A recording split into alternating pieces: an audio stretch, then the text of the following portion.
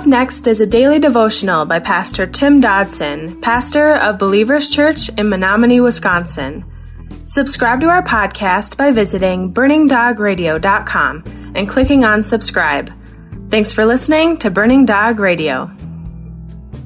We're working our way through the Gospel of John, chapter 15, one of the greatest chapters in all of Scripture, and we've only covered the first 6 verses so far, where Jesus, speaking about abiding in Him and the vine and the branches and pruning and concepts that are critical to our walk of discipleship in Christ.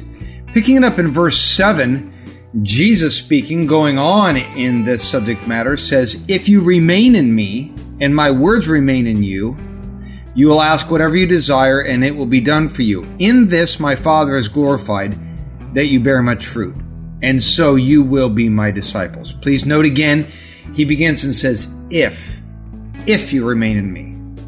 Now, we understand that as born-again believers, we, by default, indeed positionally, abide in Christ. Please note that word. Not because of what we do, but by what He does and what He has done. In other words, He doesn't move, but we can. It is clear that beyond the positional, Jesus is then speaking practically, or He wouldn't be bringing it up this way. And furthermore, He's speaking to believers here, or He wouldn't be directing His comments to the apostles. Often I have to cut off branches from this large banana tree I have in my house. I generally just take the big leaves and toss them outside. And I've noticed on many occasions that when I go outside, even in winter, later on I see these disembodied branches and leaves laying in the snow, it is for still a long period of time still green. I mean, they look alive, but they're not, because they're not connected. And time inevitably proves that, as eventually the leaves wither and they turn brown, though it takes often a long time to manifest. And I've seen that same manifest in people, those who are no longer connected, but it also seems to take a long time to manifest because they still appear to be green. They still appear to be alive. Verse 7 says, "If you abide in me." Therefore, this abiding is obviously an option. Not to the practice of the Christian faith, but it is an option to the free will member of humanity.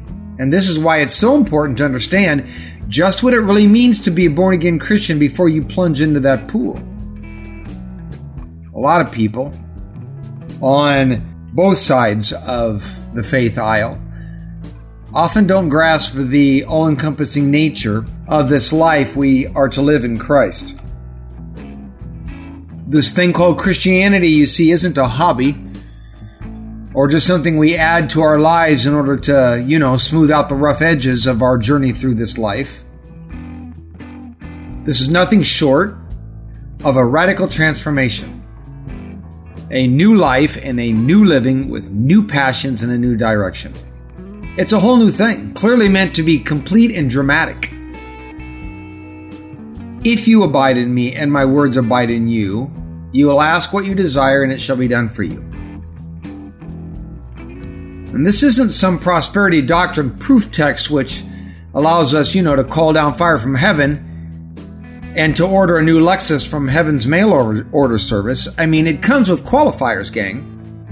Because if a person abides in Christ, if His words, His directions, teachings, promises, and commands abide in that person, then there's no fear and no chance this passage would be or could be abused. The presence of the Holy Spirit in us and the understanding of God's words will guide us most assuredly into the realm of, quote, seeking first the kingdom of God and His righteousness, end quote, Matthew 6:33.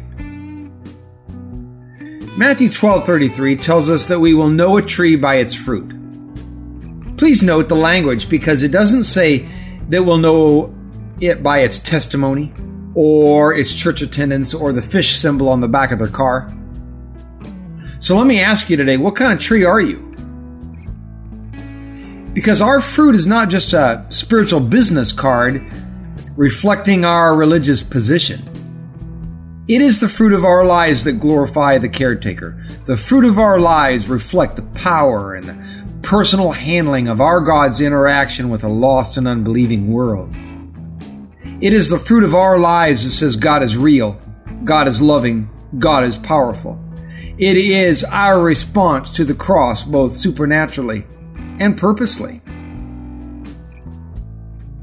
Verse 9 of our text, chapter 15 of John, says, "Even as the Father has loved me, I also have loved you. Remain in my love.